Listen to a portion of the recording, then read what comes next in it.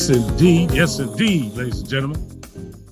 We are here. Welcome to the Lesboogie 101 show right here on WPBT 1015 The Fever. And we are back, y'all, for another edition of this exciting show. Man, this show tonight is going to be off the chain. It's going to be lit, y'all. We're going to have a good time tonight, as we always do. I'm very excited about tonight. We have some special guests coming in tonight, and it's going to really be a good show. First and foremost, though, I want to just say one of our co-hosts is not here tonight, Consuela Patricia Pope, who's normally with us. She had a family emergency, and we just want to send out our prayers and hope that everything is well with her family. I know she wanted to be here, but unfortunately, she's not going to be able to be here. So just, I want her to know that the family's with her, and we just send out our prayers to her. But we're going to move right along as she would want us to. I want to introduce my other co-host, comedian TattleTale. What's going on, brother? I'm here, my brother. I'm here. It's like this. This is what I say. I'm fair, but I'm working on better. I want everybody to say that. Say, I'm fair, but I'm working on better. And we're going to get to better. Better going to come. We're going to get to better. You watch. I like that, man. I like that. That's a good way to think, Sometimes we're better than we feel a lot of times. Most of the time, we think we feeling all down and out, but the reality is that it could be a whole lot worse, man.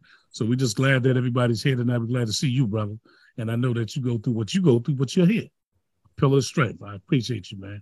Yeah. And as always, he's gonna slide into two seats tonight. Producer of the show, the Wizard. He's gonna be. Oh my God! Oh my God! Can I? Oh my God! Oh my Mr. God! Ray Caviano's in the building. OMG! Can I handle it? Can I handle it? Can I handle it? He's in the building behind the scenes. What's up, Ray? The Wizard is,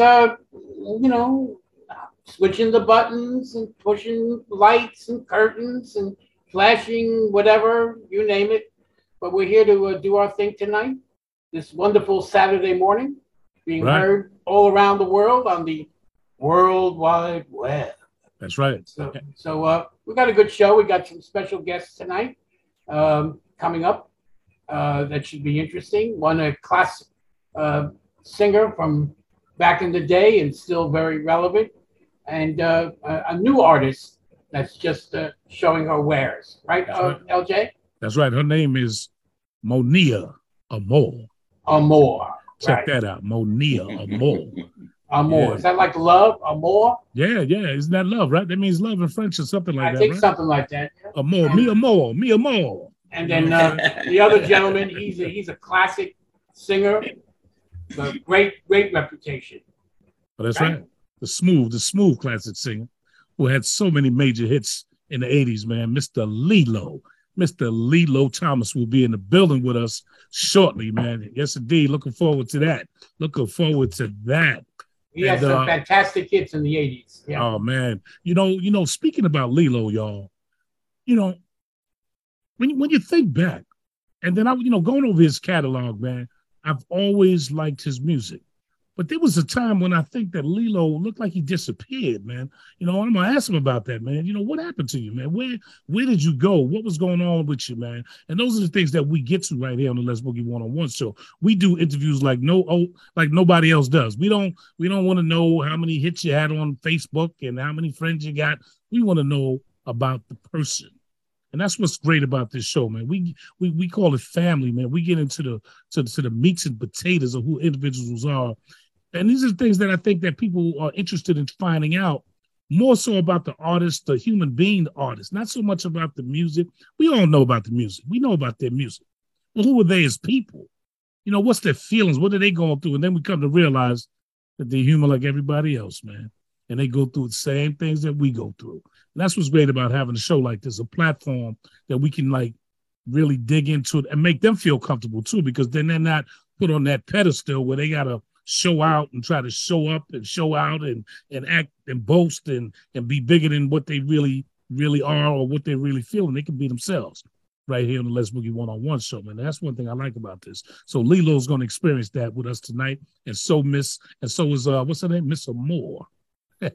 Miss Monia Amore. She's coming in. Both have new new singles out, correct? New single, yeah, new singles out. Lilo got new single. He got his new single. Now think about that, man. From the 80s, it is 2022, and my man is dropping new music. Wow. I gotta give him credit for that. Yeah, definitely. You know, gotta give him credit for that. But nonetheless, Ray, how are you feeling, man? Personally, man, what's going on? Well, I'm hanging in there. Got just staying with my program, as the case may be. Okay. Health-wise, things are stable.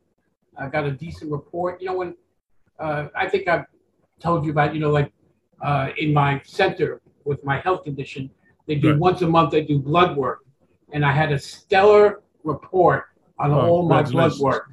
Congratulations. They told me at the center that I don't know. They call me superstar at the center in terms of if they didn't know my condition per se, right? Mm-hmm. Looking at the blood work of all calcium and all these other various elements, potassium and how well my treatment is going, they would say I'm not sick. But of course, there is a chronic condition I deal with, which I'm not going to necessarily talk about that condition per se, but that because I follow the recommended dietary protocol, my numbers are really good. Oh, that's great, man. That's good. That's good news. Yeah. It's good news. It's really good news. How'd that make you feel? I know you felt pretty good. It was good. I mean, you know, the dietitian came to me and said, I don't have anything to tell you to change, you know, because what they do is they give you a list of all the various elements of your body, and it gives you the range of what you're supposed to be in. And all I had was green checks that I was in the positive range of all the different categories. And so she just said, I don't have anything to tell you to change because you're following the dietary protocol for your condition, which I liked. So that was good. You know, of course, I still have the underlying condition I'm dealing with, but nevertheless, my numbers as far as my blood work is really positive. Nice. Very nice, man. Very nice. It's always good to get some good news, man. Yeah. You know, always good to get very good news. I know you're glad to hear that. Yeah, which means I'm stable. The underlying condition hasn't changed, but still in all, it's not getting worse. It's not getting worse. Okay. Exactly. I'm relatively healthy. Oh, we may have a guest coming in here soon. Yes, we do. Okay. Yes, we do. Yes, we do. Well, that's good, man. That's really, really good to hear that. And we're going to continuously pray for your brother, and everything's going to be all right. It's going to work its way out. It's going to work its way out, man. Brother TattleTale, how you doing, man? What's going on with you? Yeah, I'm hanging in there. I'm hanging in there. So far, so good. Keeping my fingers crossed. I got some more appointments coming up in November. So, November is like the month that really counts. I got to see the urologist. I see the cancer doctor, and I also see the kidney specialist. Okay. So, November is going to be a doozy for me. You know, plus I got to do blood work for all three of them.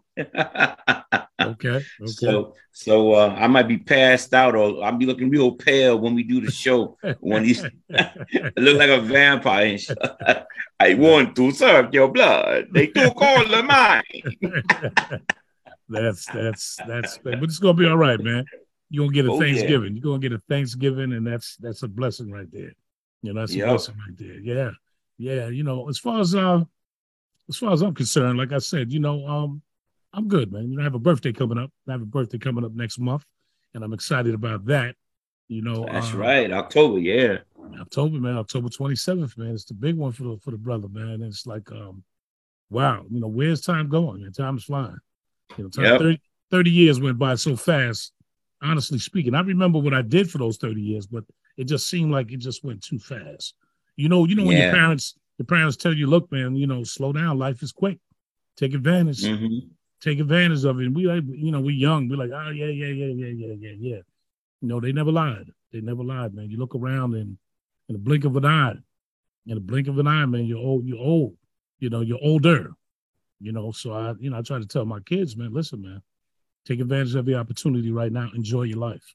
Enjoy your life. Do the right thing for the right reasons. Try to do as much right as you can, because we're gonna all make mistakes like we've all done.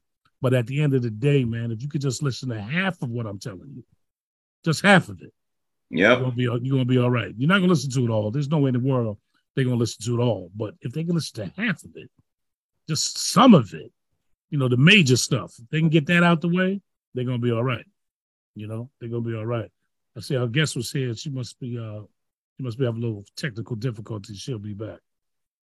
She'll be back. So we'll wait on her. But yeah, we ain't going nowhere. We like the hospital. We always open. We ain't going nowhere. That's right. We ain't going nowhere. So listen, that's it. We right here. So what's going on in the with this, Ray? There's a lot going on with these in New York, Texas. They're sending people here. Give us an update on that. Yeah, it's just a political move of the governor Santis, I think his name in Florida, and the governor of Texas. They're just taking the people who are coming into the country and shipping them to the blue states. They just sent a boatload of a busload, I should say, to Martha's Vineyard in Massachusetts, and which I thought was kind of an unusual place to send, because I don't know that area has the services that these immigrants need, like a New York or a Chicago or a Washington. But it's really just a political stance.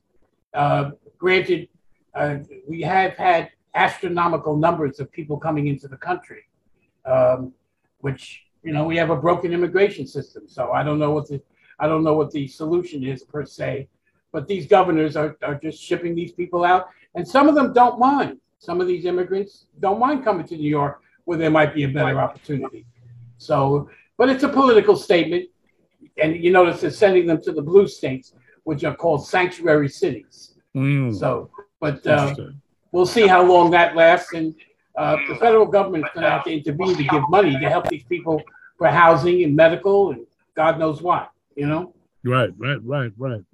It's crazy, because I know that Mayor Adams was talking about, he had reached out to the Texas governor, and the guy never called him back. He never called him back. Really? That's interesting. Yeah, that's what I heard say. A lot of maneuvering going on with this with the election coming up. It's going to be and that's what this is. This is the timing is not a coincidence. Right. Indeed. But look who we have here. Look who we have here right now. She is in the building. Yes, indeed. Yes, indeed. Listen, how you doing? How are you? I'm okay. A little tardy for the party. My apologies. That's all right. That's all right. But we was not gonna let you get away, though. Believe that. I was texting you. I was gonna make sure you were showing up for sure. Because I told the brothers about you. I'd like to introduce you right here next to you. I don't know if you can see him. His name is TattleTale. He's a comedian, professional comedian. This is how you doing, my sister? Good. And yourself? I'm fair, but working on better, and better's gonna come. Yes, indeed. I know that's right. And then the gentleman with the name up there is Ray Caviano, music executive and music vet from way back in the day until now. Ray Caviano, say hello to our guest. Welcome to the show. Hello, Ray. Nice to meet you. We've heard you. I can't tell tales out of school, but I just got a little preview of your new release. I know we're going to play it at some point here in the show and talk about what you're up to. And if I'm not mistaken, you're involved with Leon and the Peoples, correct? Oh, yes. Leon and the Peoples is a band. Do you do background for that band or what? Yes, I do background vocals for that band, and I'm also a solo artist. Well, that's what she's telling you. We're not here for that tonight. We here about me tonight. Right. Well, it's part of our repertoire, though. It is part of our repertoire. No doubt. Being part of that is not a negative thing. Obviously, you're pursuing your solo career, right. And so definitely it all adds to your artistry, correct? Absolutely. Yeah. All right. Now, the first thing is this. I want you to pronounce your name, because I think I don't like messing people's names up. Monia? It's Monet. Monet. So there's an accent. Yeah, there's an accent that not there. Oh, okay. Obviously. Monet makes sense. But the last name I know I can't get wrong. Amore. Right. Is that correct? Amore. Come on now. Come on. We just talk about that. That's universal love right there. You know what I'm saying? That's good. Right. That's good. So listen, let me ask you. Let's get right to it because I want to know.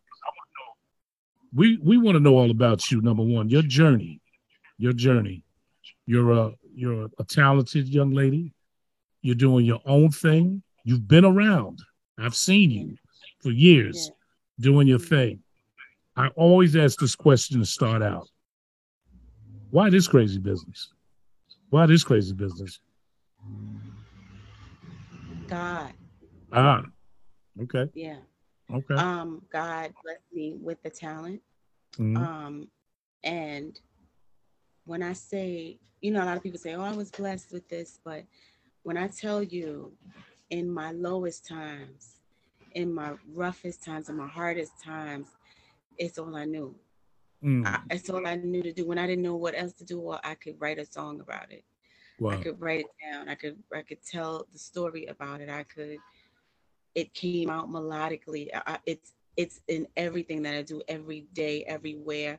I mean, when I'm shopping in a mall. As a Wow. matter of fact, this is something that I laugh about a lot.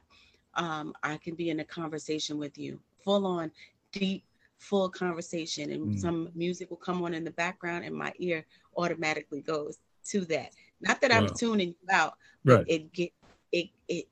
it comes to the forefront, and I'm like, okay, I'm listening to you, but Whitney better sing that note. Mm. You know what I Mm. mean? Okay. Okay. Okay. So yeah, you're on it. That's true. So let me ask you this: where you from? Where did you grow up at? And you here from New York? I am from New York. I'm from Brooklyn. I was from As a Brooklyn. matter, Okay. I'm Okay. from Brooklyn, New York. I Brooklyn. like to say all over Brooklyn because I was born in Bedford-Stuyvesant, Mm. um, and so mainly I'm from Bed-Stuy and Flatbush, but Okay. I've lived all over Brooklyn, so I like to say I'm from all over Brooklyn. Right. Now, this also is always a good question. Who told you, or when did you know? When did you know? You kind of answered that, but when did you know that this is something that you really wanted to pursue as a career in your life? At what age? And where did it all start? What was that defining moment where you said, "Yeah, I can do this"? Oh, that's a great Good question, right? That is a great question because I don't know if there was ever a defining moment. I know that it's always been a part of my journey because I remember, okay, I will share this with you. Mm. So I was probably 3 and I come from a musical family. So Okay. my father was in a group, more of like a doo-wop group, and they were called the Elements of Life. And they had a Okay. single out called the Fairy Tale. Um, you can look that up. I think it's on YouTube. And Okay. my mom sang in church. Um, Now, music was all throughout my whole life. I mean, if I was good, I would be able to play the record player. We had Mm. like a little stool that I could climb up on, Mm. and then I could put the needle on the record, and that was like my reward. If I, Right. you know what I mean, if I did Right. something good. So one day I was playing records, and I was alone in the living room, and we had like this big full length mirror, Mm. and I would sing Michael Jackson or I would sing whatever, and I Mm. pretend that I was on stage. I'm 3 years old, right? Wow. So I put on this song by Stacey Lattisaw called "Let Me Be Your Angel," That's right. I remember and that one. I was Mm. singing that song like I knew what love was. Like I was At 3 years old. Huh? like I had been in a relationship. I was Yeah. 3, but I was singing like with every bit of my soul. And all I remember was my father coming running into the living room like, what? Like, do that again. And then Wow. he's calling all the family members. Next thing you know, by the weekend, everybody was at my house sitting in the living room like this. Okay, Wow. do it. Do what you did the other day. I was like, okay. So if I had to say a defining moment, it would be that. It would be definitely Now that. that is a defining moment. That's for real right there. Because that's you know how when in our families, kids always perform for the family. We get up there and we dance and Some are good, some are not. You know, they're just kids are kids, and we always get the little claps and applause. Oh, he's so cute, blah blah blah blah blah. But then you see talent. You see talent come out of a lot of people that go on to pursue this thing. My son is like that. My son too at that young age had that tone, and I introduced him to a lot of people. And I remember Christopher Williams telling my son, he said, "Yo, you have a natural tone." And that's at a young age. And I remember my son being young, knowing all of Mary J. Blige's music because his mom plays that. She was playing that. And he knew everything. And he thought she wasn't a real person, right? And I remember taking him down to a record store in Manhattan, and Mary was signing autographs. And she wasn't taking pictures with anybody. Now here there's this 3-year-old little kid, 3 or 4 years old. And I said, Mary, look, this is my son. This is my son. He's your biggest fan, right? Oh, you still do. This is your biggest fan. And she said, I'll take a picture with him. And he looked at her and he said, "You're not Mary. You're not real. You're in the television. You're not real." You know what I'm saying? Because he didn't, he just thought it was, you know what I'm saying? So that was a moment for him. So I understand your moment. I understand your moment, Do your siblings, you have brothers and sisters? I do. Do they sing as well? I have in the shower. No, they definitely can carry a tune. I don't think that it's they were not trying to pursue careers with it, but we definitely have a natural knack, right? A natural ear, if you know what I mean. Yeah, I know exactly what you mean. And so they would do like harmonize with me and things like. Yeah, that's as far as that goes. Okay. So you're a songwriter as well. You write your own songs? Yes, sir. Okay. And how long you been writing? From day one? From day one. Wow. I was writing from when I was in first grade. Wow. I could sing, and the first song that I actually recorded, I was 13. My own song. I was 13. Wow. And I remember how it goes. It was good. Tell us about it. Sing it to us. It goes, "Baby, I like you. Yeah. I like you a lot, baby." Wow. And I have to let you know, baby, how I can make you fall in love with me, sweetheart. Wow, you sound good, man. You sound really good. You sound really, really good. Wow. I gotta hear some more. I gotta say more for you. I've been checking you out. You sound really good. But we were just listening to your song before you came on, and Ray was mentioning. He said, "Wow, voice," and TattleTale as well. Said, "Yo, that voice is, you got like a gospel-y sound, kind of like." But then you know what? Yeah, I just heard that just now. You could do that if you wanted to. You can go there. But one thing that I did hear when your song "Insecure" and the new song. That's a total switch. You went from bringing it to you know what I'm saying, and now you just went all the way over to the dance side. That's versatility. I like that. That was cool. So what happens is that I'm an artist. I'm a creative, and I don't believe in boxes. I feel like if I can do it, then let me do it. Right. Because music is an expression. It's an expression, and if I feel like, and I love to dance, first of all. And that's not my first dance song, by the way. I had a really huge dance song overseas, and it was called Ocean Drive, and it was with really, really big DJ from Spain named David Penn. And I did the song in like 2 minutes, not even thinking that it would do anything, and then it just went like wildfire overseas, and I was just like, okay, you know what, let me see if I can do it again. Okay. That sounds good. TattleTale, I think you have a question for the young lady, man. Yeah. I didn't know what your range was, but when you just did that, I'm like, okay, she can do the ballads too. Okay, all right. So let me ask you, what were some of your influences as you were coming up? Who did you listen to? Oh wow. Stephanie Mills, Mm-hmm. Whitney, Chaka Khan. Um, it gets the range of music. Okay, so I went to LaGuardia High School of Music, Art, and Performing Arts, Okay. and so my ear is has a very wide range. I love classical music. I love hip hop music. I love dance music. It's all types of music. R&B is the my love of my life because that's where I started. But Yeah. those are some of the influences. Faith Evans is a very big influence. And the Marys and Kelly Prices and I love all of those. Yeah. Karen White.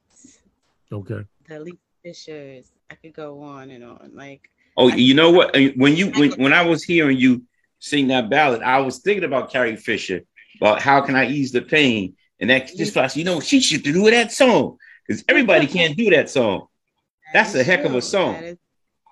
That is a heck of a song, and I heard that, because I just heard the dance song and the dance track, but hearing you actually sing, I'm like, wow, you can you can blow 3/4 of these chicks away out here. Well, thank you, I appreciate that. Oh, you are quite welcome, Miss Amore. That's my deep debonair voice. Oh, okay. What we're gonna do right now, Monia, is we're gonna play the new single at the end of the day. We're gonna play it right now. Okay. Just give me a moment. Let me set it up. Here we go, and just to let you know that you can hear the show and tell all your followers and social media. You'll be playing this. We air on Saturday morning. So good morning, everybody. It's morning time on a Saturday morning, and it's from 10 a.m. to 12 noon. So you may want to tell the world, if you will, that you're on the Lesboogie one-on-one show, and you can hear it on Saturday morning. Right. And I'll be sending you a poster, a flyer on it, and then we'll post it all week, and we'll give you the information. But let's listen to this song. This is a nice little up-tempo dance track by Monia Amore, and it goes something like this. $50? Oh, go on. That's not the way it goes. The lower the temp, the lower your bills. Simple. Plus, Tide Pods are designed for a powerful clean, even in cold. Wow, cool tip. Get it? Well, we give a little commercial. Turn to cold and save with Tide. Energy savings based on average from switching from hot to cold and non-HE machines. Let's go. Here we go. Good morning, everybody.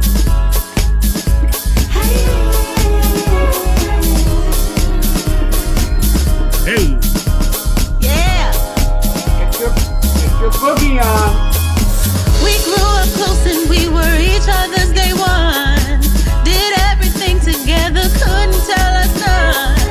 You were my sister and you know I held you down. You acting different when these people come around. They try to break us 'cause they're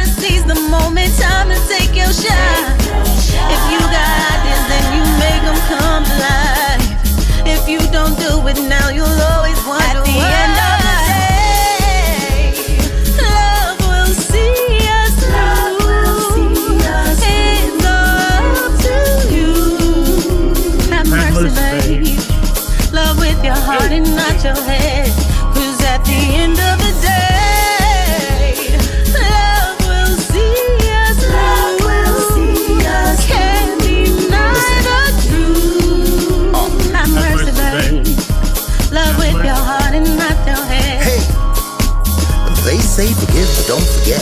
However, if we never omit, then we can never be lit. If we hold on to things unnecessarily, it can lead to being overwhelmed and heavily stuck in a realm where distrust, disgust will substitute true love, intimate touch, and that may be too much. Instead, sit back, sip some wine, roll a Dutch, and recognize we're only in control of what's in our hands. What's out of our hands is subject to change. Love who you love without shame. Love who you love without game. Hopefully they love you the same.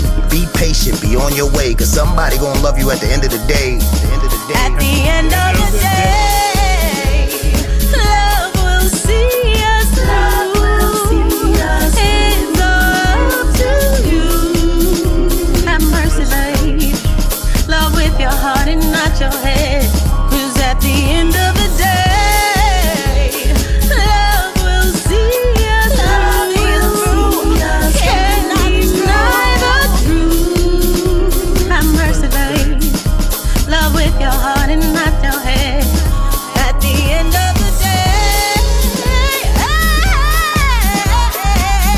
will see us through.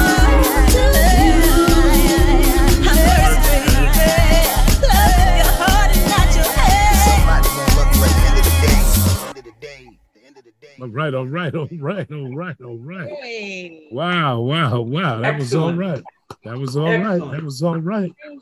all right. Wow. He was bouncing. He was bouncing to that. That was nice. Very nice.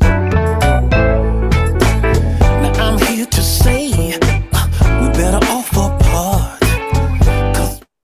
That was very nice. Very nice. Hey. Wow. What was that? That was something. You heard that too? Uh-huh. Yeah, I'm just we pushing buttons. We be back here pushing buttons and wrong buttons and all that type of stuff. You know, it's all good though. But listen. We have another guest, Monet. I want you to stay with us. You got a moment? Okay. Stay with us. We got a legend in the building. He's in the building. And there he goes. The legend's in the building. Mr. LILLO Thomas is in the building. Hey, how you doing? What's going on, man? How you doing, Les? How's it going? My man, how you doing, man? I'm good, man. You know, taking it easy. Trying to be like you. I don't know about that, man. You a legend. I'm just trying to be somebody. You a legend, though, brother. How you doing, man? How's it going, man? Good. Everything is good. Look, let me introduce you to Monia Amore. That was her record you just heard. The young lady right here. Very Mr. nice. LILLO Thomas, man. Thank you How you doing? How you doing? Well. I like the song. The song is very nice. Thank you. I That's appreciate that. Now, Monet, you are. Huh? Records you got in What? Say that again. I'm trying to get some of those records you got there in the back behind you. That's what we call the legend.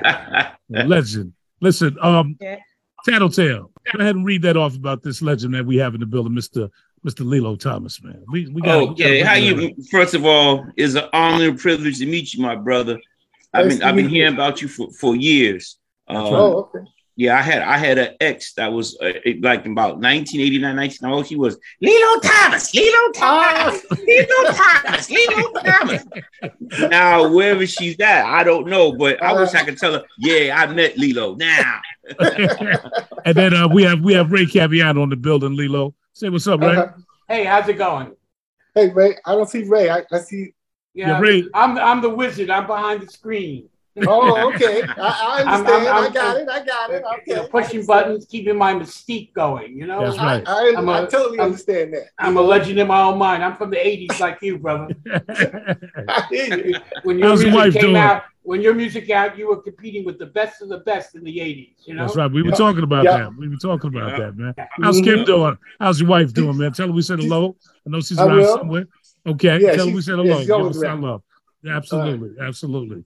Go ahead, TattleTale. Read it off about the brother, man. He deserves it. Yeah, you know, there are things that I didn't know, you know, as your career. Mr. LILLO Thomas been singing since 1977 to the present. You're from Brooklyn, New York, born in 1961. And in your early career, early in his life, Thomas was a competitive sprint runner. He retired from athletics in 1984 after a car accident in Brazil. You want to tell us about that? That's something I never knew, that you were an athlete, that you were a runner. Oh, yeah. I've been running since high school into college, and I was qualifying for the 84 games. And I was also competing while I was on tour. Oh, really? So, wow. Okay. Yeah, I was competing while I was on tour. So we was in Brazil, and we were coming out of this. I filmed this television show. They had one soap opera that everybody in Brazil watched called Champagne. And I went on the show as Lillo, because I'm no actor. I don't even try to act. Okay. But it was good playing myself. So I did a couple of songs on the show. We were leaving the studio, and all these people were outside, and the limousine driver, he jetted out really quickly. And then we got past the people, but then this other car ran into us. And then the guy got out of the car, and he said something, and I asked my translator, I said, what did he say? He says, I don't have a license and I'm not responsible. And he ran away. Oh, man. He broke out, But I just got hurt a little bit in there. I still could have competed in the games, but my company, a record company at the time, didn't want me to compete because they were afraid that I would get hurt. Okay. And I was on a major, tour. Right. And so I just had to make that decision to not compete. Gotcha. Yeah. Well, I'm gonna tell you something. I think it was a wise decision, because from that point on, you've been singing prior to that, and you're still here, and your name is well known. We're gonna read a little bit more about you, and then I'm gonna stop and let you, elaborate on the story. How's that? Yeah, that sounds like a plan. Right. There you go. Thomas did quickly establish his music career. His first album, released in 1983 on Capitol Records, charted at number 3 on the R&B albums record charts. Let Me Be Yours also launched his first solo hit, You're a Good Girl. Oh, stop right there. Stop right there. Just stop it right there. That song right there, come on, man. To this day, that song is lit. That song is banging. People love that song to this day, man. I know. I caught you at the show. When I said I don't like no dancing girls, you said, "Well, I do." That's what I heard out of the corner of my ear. You remember that, huh? You remember that, huh?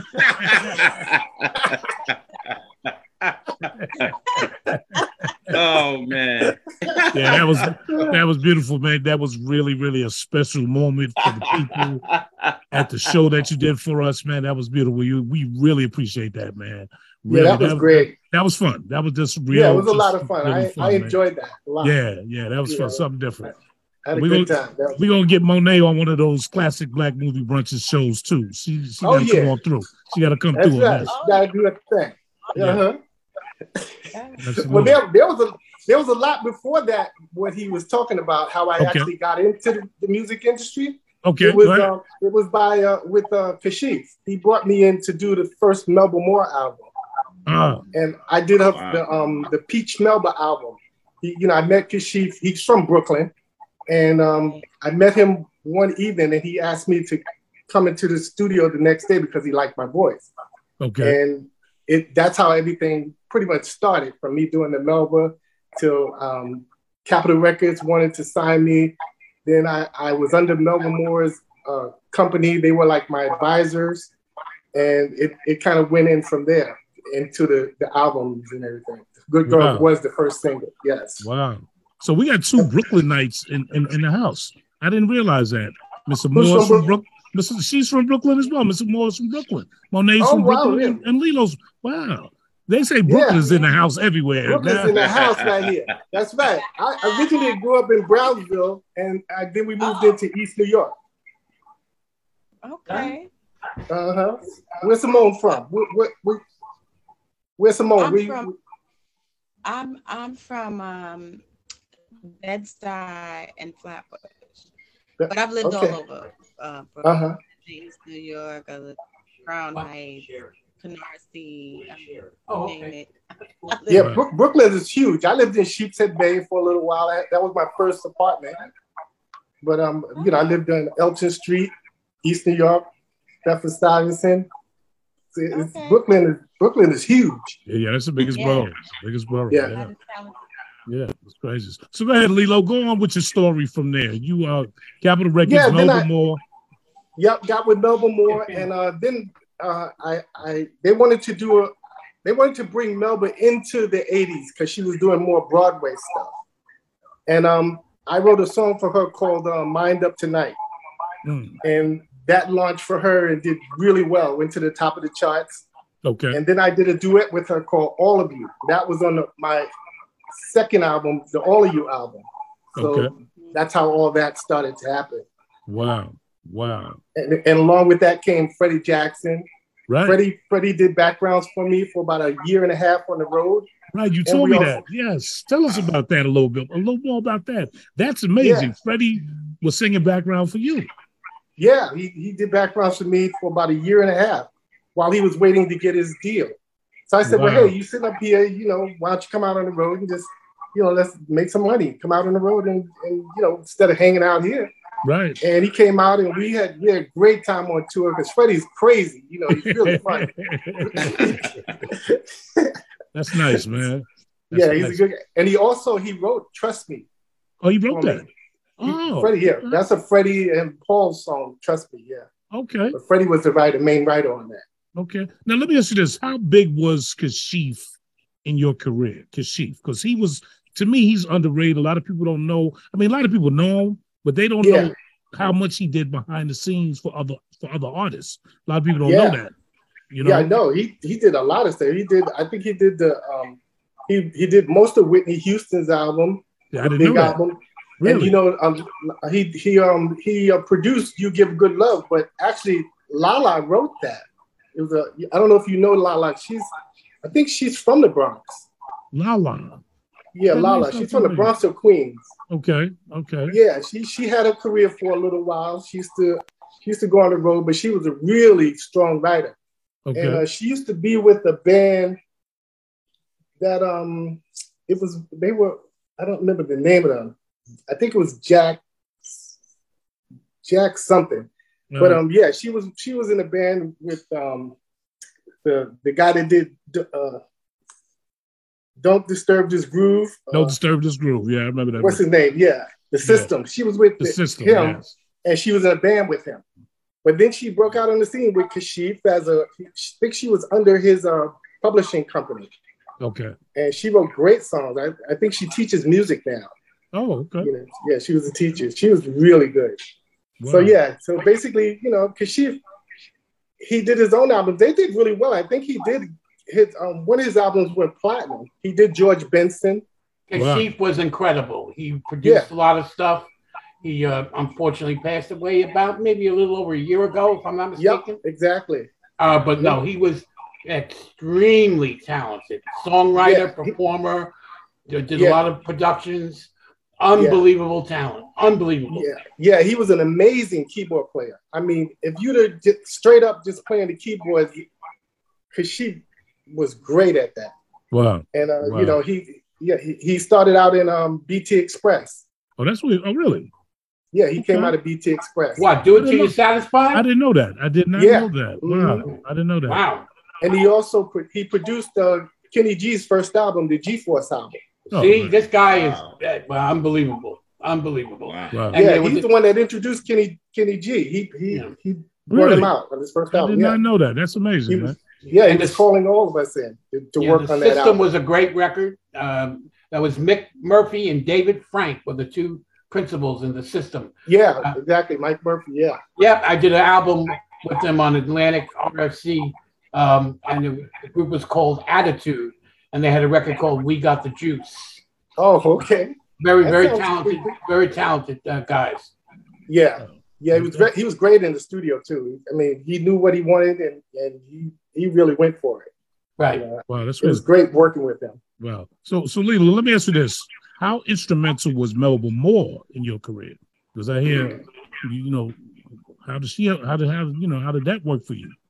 Yeah, Melba was great. Like I said, Hush Production was her company along with her, her ex-husband, Charles Huggins. Charles, right. And you remember Charles Huggins, right? Yeah. And they had the company Hush Productions, and my deal basically came through. There was a company called Platinum Vibe, and a guy that used to work at Capitol Records.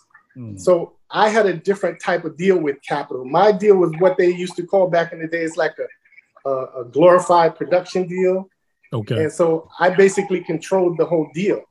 So, they were basically there just to advise me on things. I didn't sign to Capitol until later, directly to Capitol, until later on. That was the Lillo album. Gotcha. Okay. And that's why, I didn't really get the major press that I should have got. Yeah. But I was in control of the deal. And, I was able to just build my career the way that I saw it. But the only difference between that deal and a major deal is because you can sign to a platinum deal where the company commits to, giving you that platinum record, or they have it where you can sign to a gold deal. And then there was a production deal. The production deal was basically where it was a deal to sort of try you out. So what happened in that deal is, production deal, you get a certain amount of pressings of your record. And then, once you sell that out, you don't get any more pressing. They just give you the money, and now you have to go in and cut a new album. So I had to work to get to the the big album, and that was the Lillo album. That was when they basically said, okay, this guy, we're going to sign him direct. Yeah, he's because real. Now he's proven that he can make it happen. Right. So that was the difference between my deal opposed to like a Freddie deal. Freddie signed directly to a platinum deal. Oh, okay. That's interesting. Yeah. Did your record come out during the time period when MC Hammer was popular on Capitol? Yes, that's what I was getting ready to cut I think it was the second album, and Capitol shut everything down because of MC Hammer's project, because the first project blew the roof out. But so they figured, well, let's pour the money into the second album because they thought that they would get their bigger return on it. But that album didn't do that well. No, okay. And everybody had to suffer because of that. Right. So are you saying that you didn't get at that, even though your record was huge on the R&B charts and you got the radio exposure, and the song to this day is iconic of your music and has lasted the test of time, but at the time you didn't get, are you saying maybe you didn't get enough marketing or promotion behind the music? Right, that's what happened, is why I left, because it was if a company's not going to put the right kind of investment into what you're doing, then it really doesn't make sense to stay there. So I was ready to go and sign, to another label, but then they didn't want to let me go. And, and then I started working on a fourth album, but it never got put out because they were just delaying everything because they were going through their money problems. I see. Capitol, well, that's the thing. I mean, Capitol was part of, ultimately, I don't know if it was part of EMI at that point. Yes, exactly. But I think Melissa Morgan was with Capitol too, and she had the same experience at Capitol that you experienced. Yeah, exactly. She had big records and with Do Me and Fool's Paradise. And she was with Melba. She was with Melba's company as well. Exactly. I had already left by that point, but I knew Melissa really well. But I got out of Hush. Right. You know what? You know what, Lillo? When I think and I talk about you to Ray and Sassy Brown, gives her regards as well. And when we talk, and when we were getting ready to do the event with you, and now I'm going through the catalog and I'm refreshing and I'm hearing songs and I'm saying, yo, man, this guy here should be a superstar, man. No, I'm not trying to, for real. I'm talking about the music. And I'm saying, and there was a point where I said, well, he disappeared. Where did he go? And I hadn't heard about you in years. Now, maybe because I just wasn't, my ears wasn't open or something, but Was there a point where you actually just like shut it down for a moment, or there was? How long a period was that? I shut it down. I always wanted. This is the thing that why I left the business, because nothing made sense to me anymore. I love the song "Holding On." Oh, and man! I felt that "Holding On" was the ultimate Lillo song. I was like, all right, this one here should knock the walls off. And when Capitol didn't really get behind it, and there was even a jock at I think he was at Kiss at the time. He was the youngest. He wasn't a jock. He was the program director, the youngest program director, Barry Mayo. Barry Mayo. Remember him? Oh yeah. Remember Barry Mayo? Yeah, absolutely. Barry Mayo came up to Hush and was like, "You guys are crazy if y'all don't make this a single." He says, "People are asking for it." He says, "It's out of the box. It's this could really work." And they wouldn't get behind it. They were actually fighting between the two. They wanted to have either Downtown or Wanna Make Love as a single, and they couldn't make up their minds because London wanted to do Downtown, and they wanted here in the States to have Settle Down. And they couldn't make up their minds, so everything just stopped. And I couldn't understand that, and I'm like, well, if you're not going to, push Holding On, I don't see what else I could do. I just felt that was the ultimate Lillo song at that point. Yeah. And I was like, if I'm, it's like, punching a dude in the head with everything you got, and he just look at you and smile. Yeah. It's like you just don't know what to do at this point. So I just said, I'm gonna leave. I started doing other businesses. I was doing building homes in the real estate bubble. I was getting into the computer stuff when it first came out. So I was just, I just needed to get away from music for a minute because I was just rattled by all that. Wow. Holding On, man, that song, you're right. And they couldn't hear that? They couldn't hear that? Are they crazy? No, they were caught up in the record, dealing with the record company. They weren't really music people. It's a whole other head frame to be a record person and be an artist or a music person. That's why back in the days it was a little better. Even before I came out, like in the 70s and 60s, a lot of the program directors and the liaisons of the companies, they were musicians. So it was a different mindset. Right, they understood. They understood. They didn't, they was just, let's get the best product we can get and then give it to the suits to sell. Well, that's a good point, because I think one of the labels that were very early in the game of R&B, I have to say, is Atlantic Records. Yeah, because they had Wilson Pickett, they had Aretha, they had Sam and Dave, and the guy named Jerry Wexler, who was the producer of Aretha, and Ahmed Ertegun and the Ertegans that ran Atlantic. They were people that loved music, and it showed.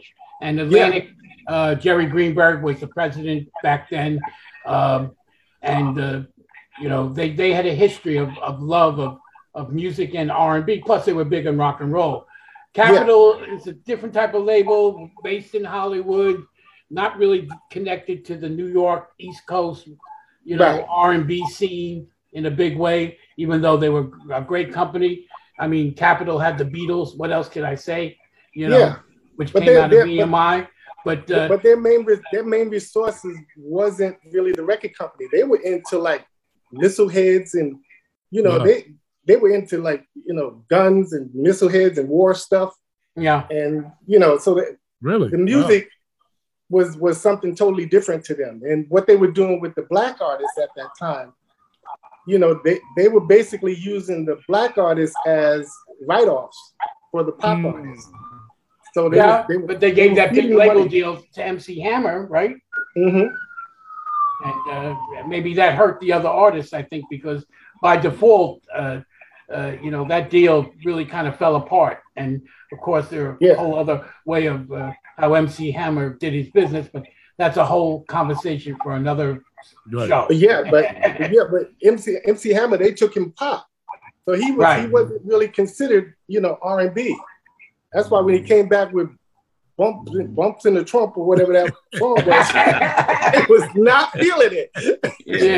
Bumps in the bump. He came with that Big James thing. That was a beast. That second one, MC Hammer was struggling, and he felt like he needed to do something else. So he figured, let me go to the new trend that's coming. That was what the rap thing, gangster thing was, and that's what he was trying to do, but he didn't pull it off right. The OGs out there wasn't going for it. It's like, you ain't no hood rat. You don't know what this is about. So it just didn't work for him. Yeah. So listen. So listen, TattleTale. Give me a little more of that story, because I want to ask a couple more questions, and then I'm going to get to the main question. This is the main thing I want to ask the brother, but just read that real quick. Yeah, a lot of stuff we already covered. We're going to also a successful session vocalist. He worked with Evelyn Champagne King, Kashif, James Ingram, which I didn't know, George Benson. I mean, these are some big names up here. He developed a special relationship with Monia Amore. He wrote the song "Mine Up Tonight" for her and joined her on tour in 1984 as a protege. That same year, he released his second solo album, All of You, which climbed to number 9 on the R&B charts and also reached 186 on the Billboard 200. That's a major accomplishment, I'm going to go on a little further because something I want to ask you. In 1985, Thomas toured with comedian Eddie Murphy. Oh, really?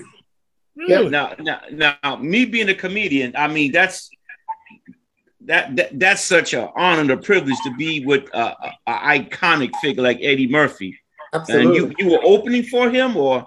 Yes, I was opening for him. He originally opened the tour with the Busboys, and then he took a break and he came back, and then I got on the tour. We did close to 64 cities. Wow! And we were doing places like the size of Madison Square Garden. Wow! It was nuts. I mean, I can imagine. Yeah. I can imagine. How did you get that gig? How did Eddie Murphy come to notice you? How did you get that gig with Eddie? I knew Eddie from the clubs and stuff when he was coming up, and he was already doing Saturday Night Live. Okay. We met a couple of times, and he liked my music, so he actually called up Hush and asked for me to open his shows.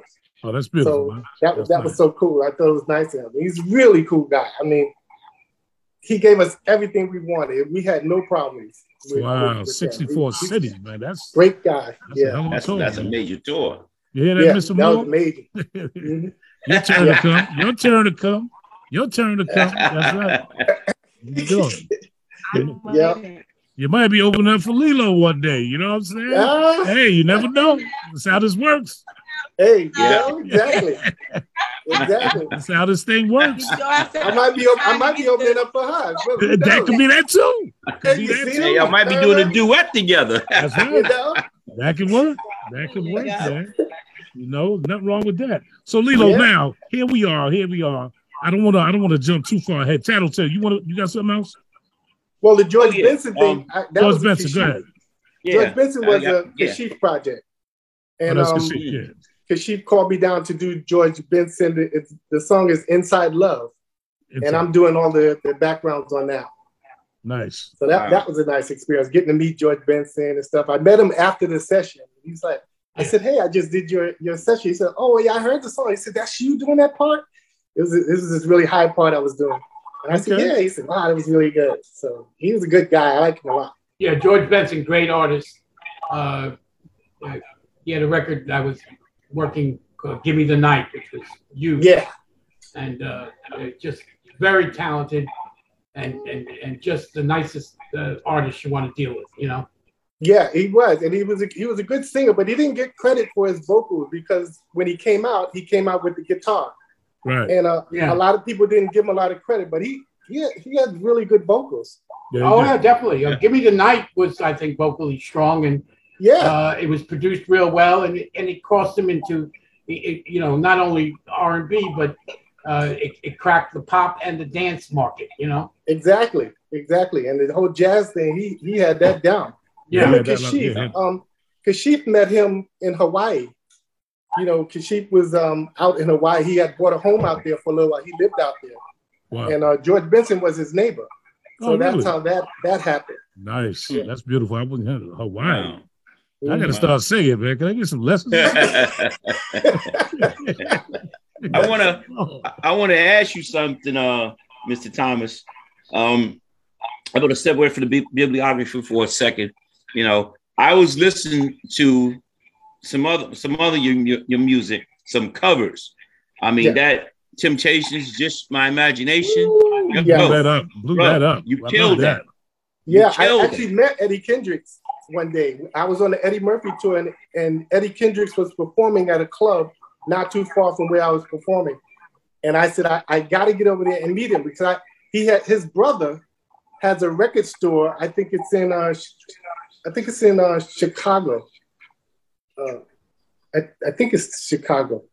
But I knew his brother because I used to go to the record store when I was signing. You know, you do it like a signing of the albums and stuff, and do a poster and stuff, giveaways.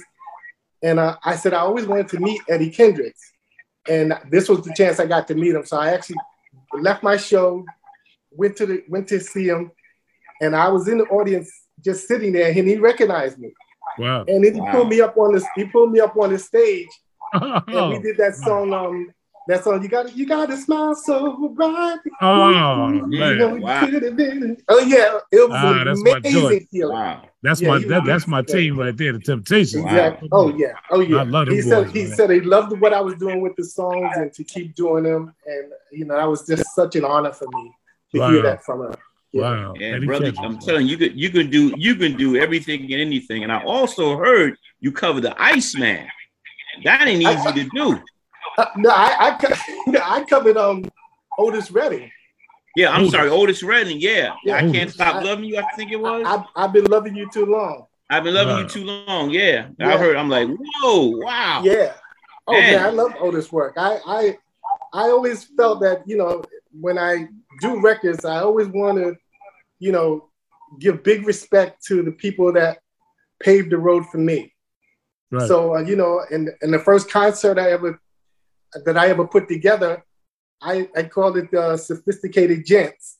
And I brought in it was what's the name from Shalimar and Peebo Bryson. Howard Hewitt from Shalimar, Peebo Bryson.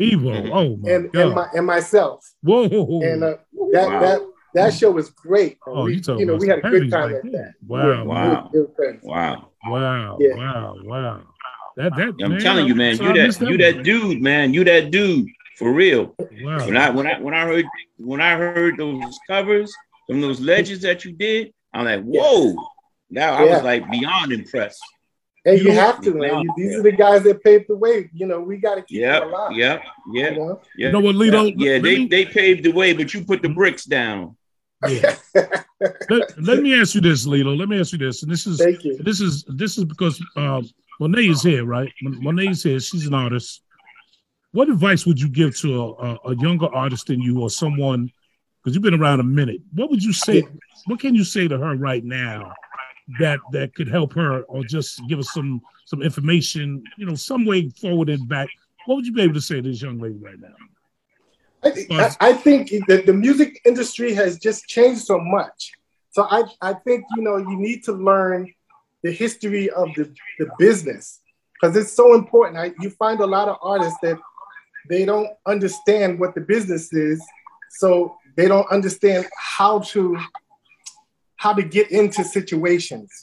Some situations are going to be different from others, but right now, if you just own 100% of nothing, then you really have nothing to lose to get involved with something that's going to help you, grow your music and your business. And I think for artists today, because of the internet has leveled the playing ground, it's all about a lot of social media. It's about finding your audience. Even with me now, I still concentrate on finding the audience because that's what it's about. Because at the end of the day, it's all about putting asses in seats. Right. And you have to get out there and make that happen. So I would just say it's just a lot of work on to build your value in the streets and in this music market, because it's just so important now. And it's hard for artists today because most of our R&B stations are gone. There's nowhere you can really go to display your talent. And I think, we're getting lost in that. So, you have to be well-rounded. That's why I try to, I do my own music. I promote my own shows. You have to do it all, because that's what it's about. And you have to learn how to do this in order to survive it. So I think it's all about that. Wow. Okay. I appreciate that. I agree 1,000%. And I found that I have to do it all. You do, and you do, and you just, it's hard sometimes, to get your audience. But I think internet has been a great thing. The social media thing is just really powerful if you get behind it right. I'm still learning a lot about the social media thing, but I see that people respond to that stuff. I'm old school. I'm used to going in, working out a deal with something, making it all happen. But with this thing, it's a whole other ball game.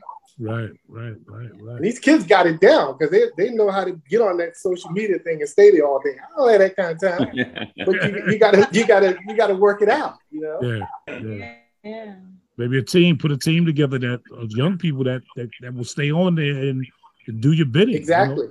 Exactly. And they have independent companies out there that are pretty strong. That major companies you can still go to them. And it really, when you go to them, you need to know the kind of deal you want to have. So that's important to know what kind of dollars is going to be put into your promotion. What kind of dollars is going to be put into your pressing, your getting your records out there. Their machinery is big. So when the majors get behind you, all the lights come on, and when you're done, all the lights go off. So it's like you never existed. So you have to know how to survive. Wow. Yeah. Wow. So you know what? A question comes up that I want to ask you, because you just made a point about when they get behind you and the lights are on. Opposed to being an independent artist and signing with a label? Because everybody wants to be independent. They want to put out their own music and what have you. What do you think? Is it better to sign with a label, or is it better to do it yourself? Because people will tell you, do it yourself, you own everything. But that's not necessarily true in my estimation. What do you think about that? Yeah, that's like I said, you could do it yourself, but you own 100% of nothing. Right. If you get with the major, their machinery is powerful. I mean, your stuff is they make things happen when they want it to happen. And even if you're sitting on the bench, you still are in a better position than you are as a new independent artist. Right. A new independent artist, it's hard. You need to get that audience first, and the majors can do that for you. Even if they don't go all out on you, just the fact that you're in a major and you can run through their stuff, people know you, and people come out. And the majors, are the ones that book your concerts. They got the booking agents that can, get you deals, especially today where they're doing these 360 deals, where they own everything. They own your concerts, they own your music, and they got the whole loop. They got the watch your publishing. They own everything. Right? They always own your publishing, and that's one of the things that I never could understand, because I feel that if I go to a bank and borrow money to buy a house and I pay that house off, I should own that house. Right. Right? That's the same thing that happens with the majors. If you don't have the dollars to really invest in recording an album, which was a lot harder back then. Now it's a little easier. But once if you sold your album blew out, you still don't own that product. So that is the time where, if you're selling like that and you get off of it and started doing it yourself, you're in a better position than being a new artist trying to do it yourself. It's just a lot harder as a new artist because you haven't gotten your audience yet. Because I think a lot of these kids are misled to believe that we can get popular and get rich doing it ourselves. They don't really understand that it's really hard, man. It's really hard. Oh, well, Chance the Rapper did it. Well, how many Chance the Rappers are actually doing it? He's one person. Chance the Rapper didn't really sell a record. He was a part of that new app that was coming out at the time. So he was the figurehead for that. So that's where, the machinery got behind him for that. Right, because that's a whole other stuff. At that time, Chance the Rapper didn't even sell a record yet. Wow. So see, they're being misled. He was launching Spotify. So that's a whole other angle. That's the way that these kids are coming up today. And a lot of this stuff is an illusion because these are just these companies, making you believe that it can happen this way. Right. And it doesn't happen like that. Right. I tell any artist, I think, and you guys are artists, you're out here, you're performing. You have to perform. You have to perform. That's where your money's at. You have to perform. You know, you got to get out there. And for me, older artists, I spoke to Christopher Williams a couple of times. That's my boy. And look, the light does get dimmer at some point in time in your career. Yeah, let's keep it real. Everybody gets older, man. You're not gonna be as hot as you was when you was young. It's just that simple. Yeah, so you can't all be number one. Yeah, and you got to pivot and reinvent yourself and continuously do that. You have to turn around and get a killer band. Get a killer band, some killer background singers, put a hell of a show together, a 90-minute show, going to these casinos, going to these private corporate events, and you can charge those people good money and you can stay on the circuit making money. It ain't always about the records. See, all of this thing about I want to be known and seen, that you want to make some money. Yeah, you want to put asses in seats. Exactly. That's what it's about. Exactly. If you get your value up, that promoters know that you're filling those houses, then that's where you make money. Good. And it's always been that way for us as Black artists. It's always been, everything fell on our performances because they would tie up your money as far as the mechanics and all what you're making from the record company. That's been going on for years. Right. And I think that's where a lot of people are getting a little disillusioned by it, but it's how you use the majors is how you make your money, because you'll find that a lot of artists, even major artists, they're not as rich as they claim to be. It's just you're now put in a position that you can borrow because you have a money stream already. They know.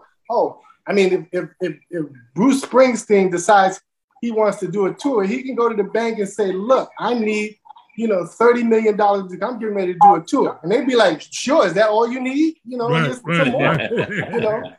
But I always say that as Black people, we need to, really think about more of our institution on saving our own music. We need to get together and create something that, and I see that they're doing it now because there's these promoters that they're called like the Black promoters Collective. or something. Black Collective. And they got together. Yeah. And I wondered why that didn't happen before. Yeah. We should have always had something like that, But we need to own our own institutions to separate us from them. To do it. They come into our world anytime they want. I mean, That's Justin Bieber was at the Apollo. All that was to say, oh, Justin Bieber made it through the Apollo. He must be great, because the reputation of the Apollo is that if you ain't happening, it doesn't work. Right. But now that he was there, and none of us was there, but they fill the house with their people, but the fact that he used the Apollo's image and reputation to certify their artists. They've been doing that to us for years. And we need to start owning our own destiny. I agree with you 100%. That's it. That's what Truth Be Told is all about. Okay. My new single is all about just owning your own, It's I like the way you segue to that. I like the way you segue to that. Yeah. Because what I'm going to do right now. You want to say something real quick? You want to say something? No, you had mentioned the Black Collective or something like that. Black Promoters Collective. Yeah. Shelby and them, Black Promoters Collective, Okay. And they are doing what they've done is they went and they handpicked top promoters from certain areas. Yeah. And they got together and now they're doing the large and major concerts throughout the country. One of the guys is Shelby. Shelby is used to be in the Paradise Theater when we was in Paradise. Shelby's from it was him and another guy. Him and Derek Sanders. Mm-hmm. So he's a guy in his 40s. He's in his 40s. He's a young guy, and he started doing shows on his own. It's called SJ Presents. If you hear that name, that's who that is. SJ Presents. He does all the comedy shows. He does everything out there. The NJ Pack. He does all of those shows. So what he did, he got together. There's a guy that's the CEO. He's the president, and they brought in a money guy, a guy out of Jersey, some people from I think Atlanta, and some other people from Jersey, Atlanta, and a couple other places. And they got together, 6 of them, and they formed this company, Black Promoters Collective. Yeah, and they're putting on all the major shows. The Gladys big Nights, shows. Yeah, the Gladys Nights with Gladys Knight, Stephanie, and Patty. They put on the new edition tour. The Maxwell tour. They started with the Maxwell tour. He was the first one that signed on with them to get this thing jumped off. So they're doing big things. They did Mary J. They're doing Mary J. They're doing Mary J now. That's their tour. So hats off to that. I love that. That's what we need. We need to do more of that, even on different levels. I mean, they're hitting the sky with theirs. But we need to do that on other levels. Get our own places to get artists to show their talents. Yeah. I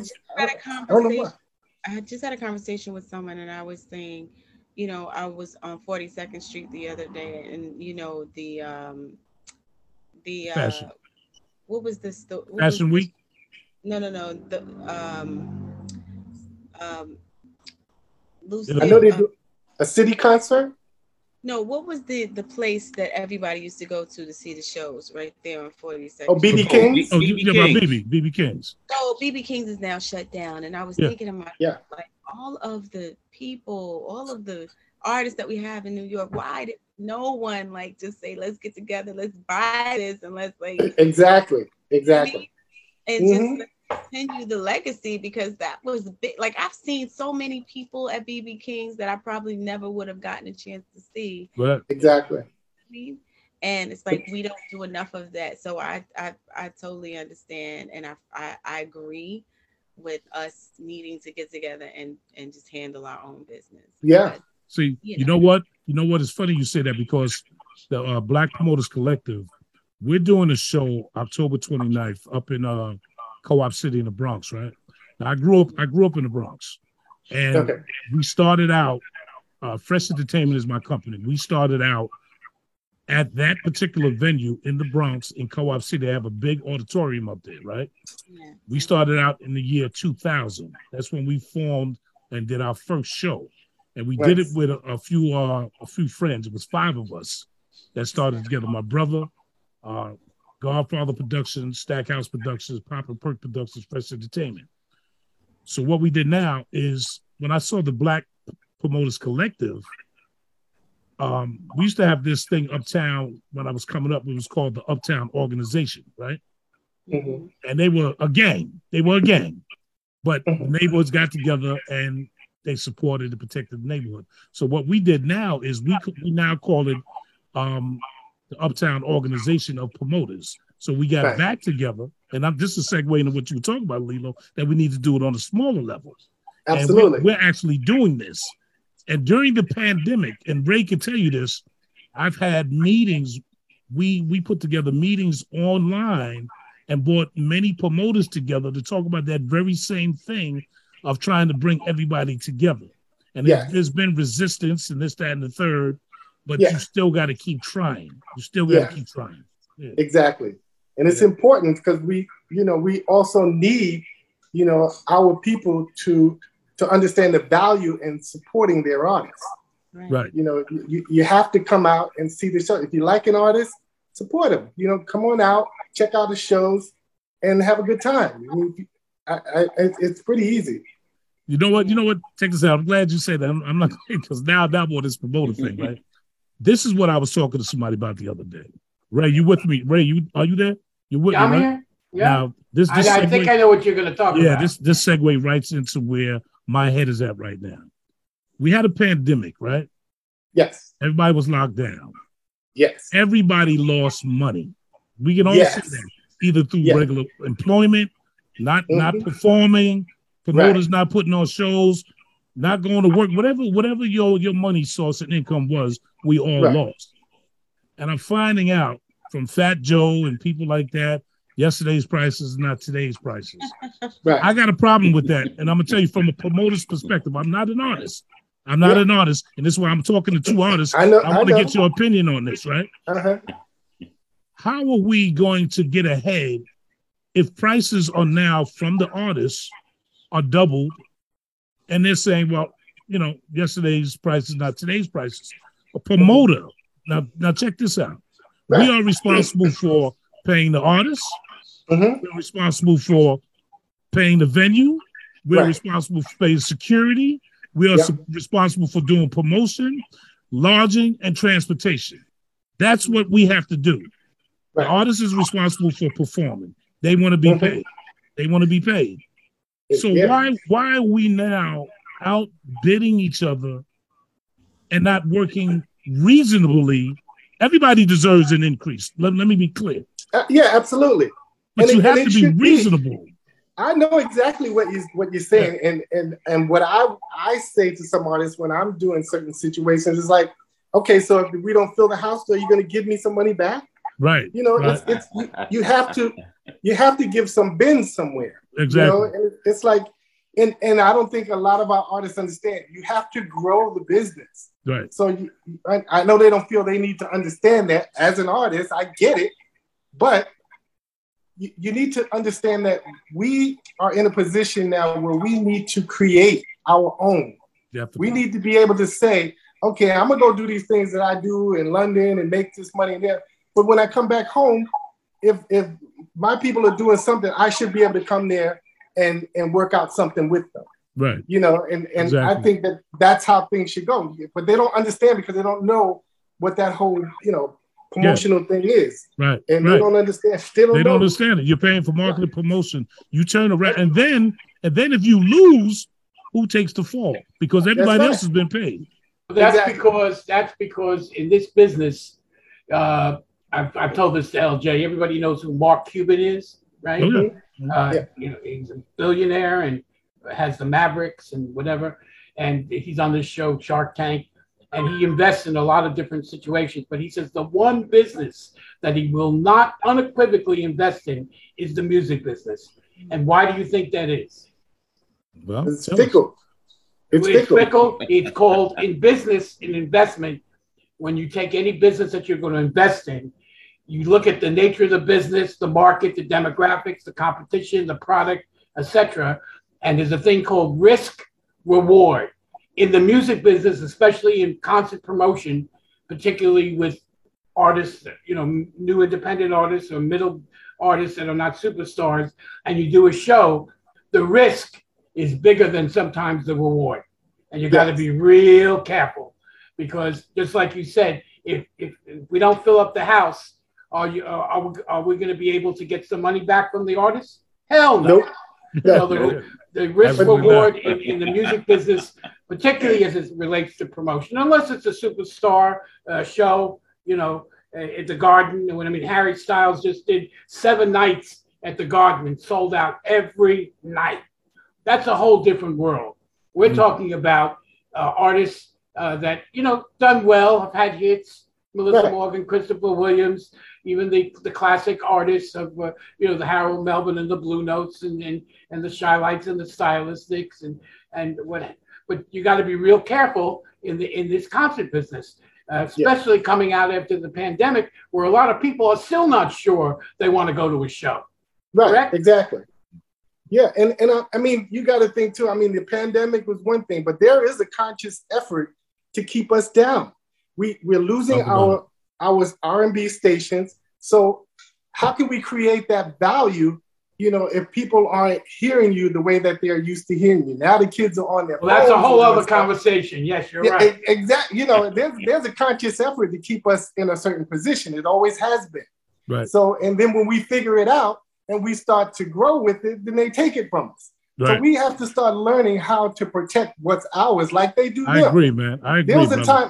There was a time I would go to black stations, and right across the hallway would be a white station, and my rep from Capitol told me, I said, well, let me go in there and just say hi to people. Let me just go meet. He says, no. He says, Lilo, if I let you walk through those doors, they will fire me.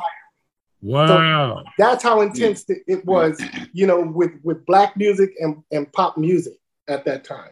Damn. So, they just keep us where they want us. But meanwhile, you can get, other people that come on our soul trains. And right. You can get them, they can, they take up, I mean, R&B album of the year, Justin Timberlake. Yes, that's like, really? That's absolutely crazy. Really? Absolutely. And they did that to disco. There was a whole backlash to kill disco because it was crushing the pop music department, and they couldn't understand why all these dance records like Boogie Oogie Oogie and Gloria Gaynor and Donna Summer and the Village People and Peter Brown and the list was endless. Meanwhile, there was a backlash to say that it was dead, and yet it never died. People didn't stop dancing, but it was a conscious effort because the pop music department was intimidated by the strength of how big disco got on the dance floor, and it gave the ability to break records, and they squashed it. Yeah. Exactly. So we just got to get smart about what we're doing.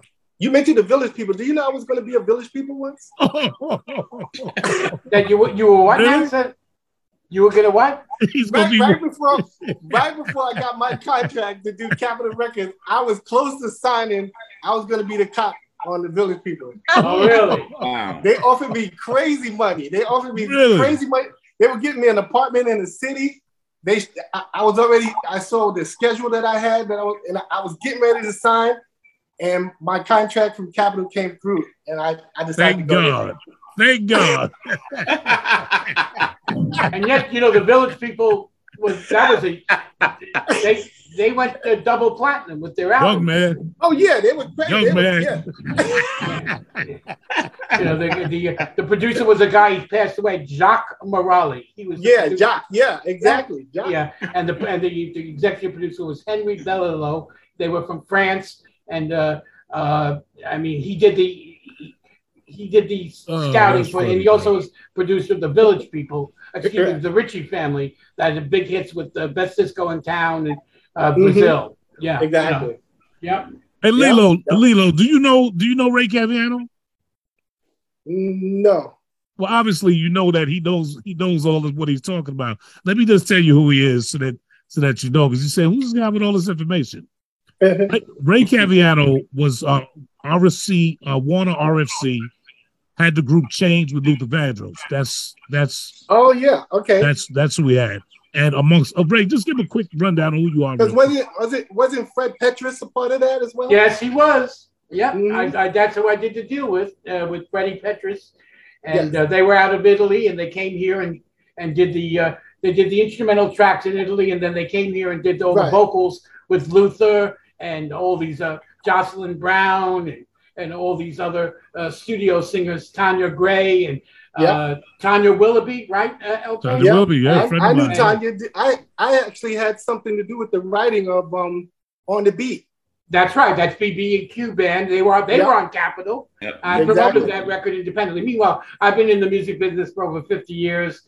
I worked for different rock and roll groups in the 60s and 70s. As a teenager, became publicity director of London Records in 1971, working with Al Green and Bloodstone and ZZ Top and the Moody Blues and Rolling Stones.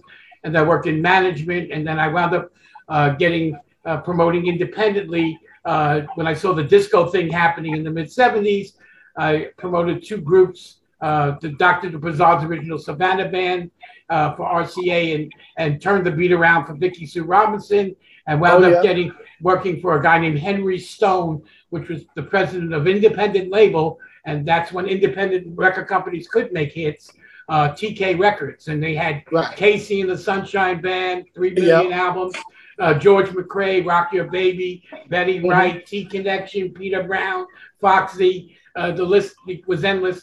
And because of the hits that I had with TK and Henry Stone, I wound up getting my own label deal with Warner Brothers. And that's why I signed Change and Luther Vandross and promoted all the R&B dance records on Warner Brothers. That's why I said George Benson, because he was on Warner Brothers, and we had a dance hit with Give Me the Night and Ashford and Simpson, Found a Cure, Chaka Khan, I'm Every Woman, I Can Keep the Prince, Work That, I Want to Be Your Lover. And so what happened was that I became so hot with TK that I met Mo Austin of Warner Brothers, and he said, hey, listen, can you tell me how can I get hits the way you guys are doing it at TK? And one thing led to another. I did a consultancy project for them, and he said, would you want to come to Warner Brothers and promote our records, our roster, the way you do the TK thing?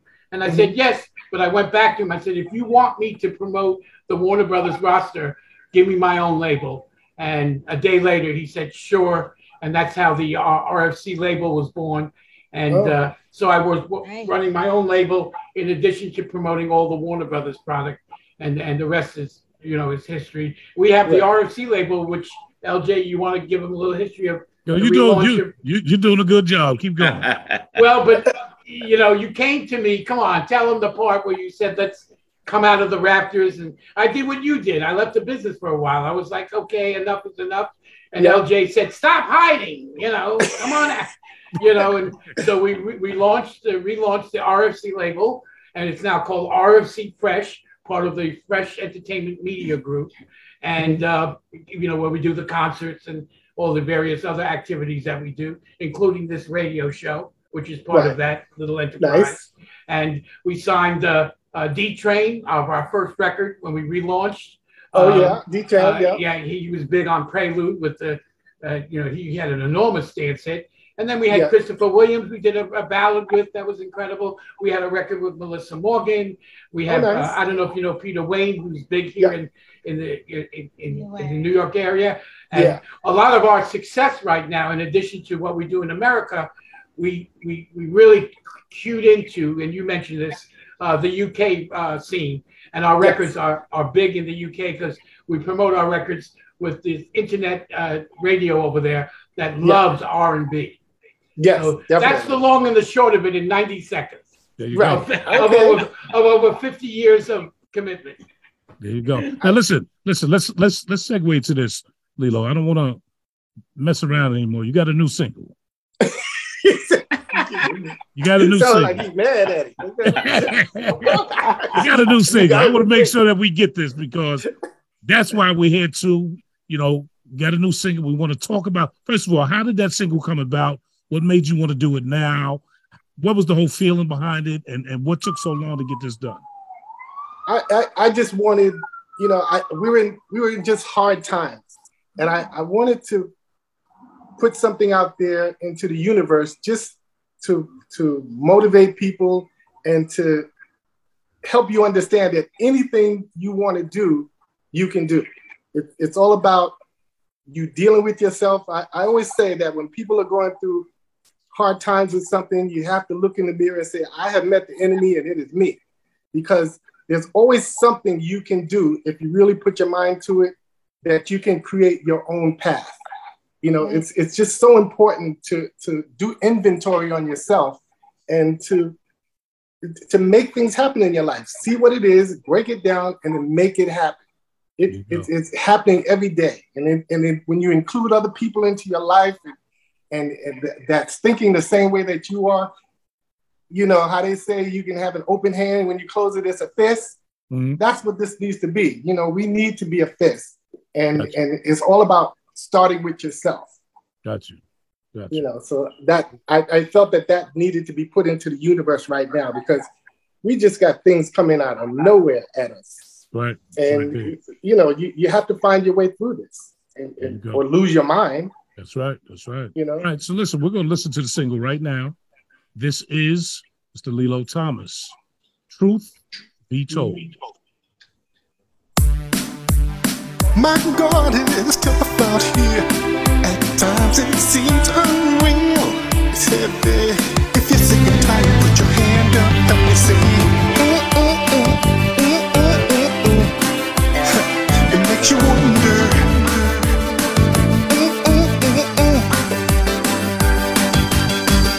I had no conviction, sadly, that's not all. Trying to get up to make it didn't matter, just because I wouldn't talk, lost the will to live. Really thought my fate was sealed. Growing up, did you think you'd make it? No.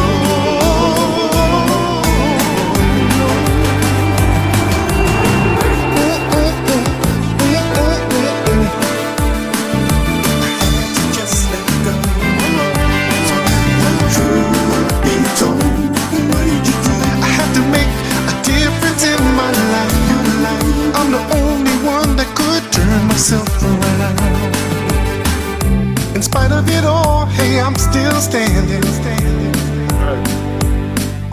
I figured it out to know it all depends on me. Step out the dark, let the light reveal. Trust in love, cause love is real. No need to stand in the distance. Now that you know you're not alone,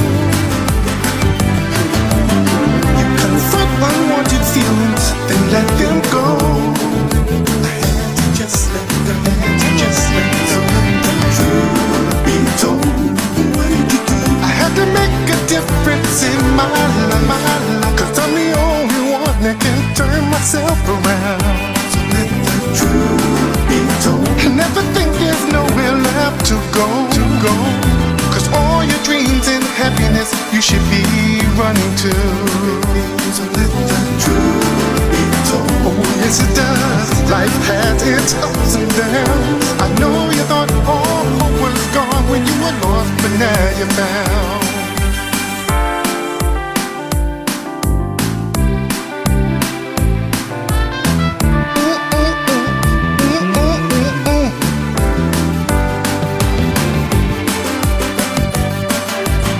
Cause that's the way God planned it to be.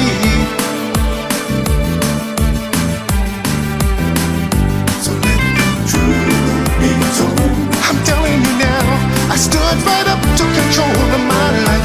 Cause once you love yourself, the truth turns it all around. He told me it would be for me. I'm loving this feeling better. Everything is alright. You have to let the truth be told. What can I do? You gotta make that difference in your life. Take it from me. Once you love yourself, the truth turns your life around.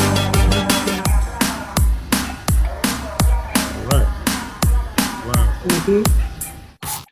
Wow. You got to say. Yeah. So it's inspirational. Yeah. You know? I hear. You know, when you just explained it, and you sang it exactly the way you explained it. Mm-hmm. You saying that exactly. And I was on my bike when I was riding.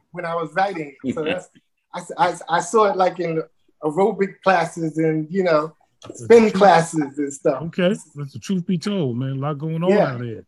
Yeah, it's out there. It's on anywhere that people can get their music. It's there. Okay, okay, man. And you guys are talking about a label. It reminds me of when I got back into the music. I have a very good friend, and his name is Paul Tarnaple, and your guy might know his dad was Nat Tarnaple, and he's the one that actually had Jackie Wilson. Oh, okay. Yeah, he has it was Brunswick Records, the whole catalog. He has all the catalog and stuff like that. Wow. And when I got back into the business, I actually went through his company, you know, to kickstart my first. I did a compilation album, and it was the best of, and he did that album for me. Okay, what year was that? Did you get what year did you come back?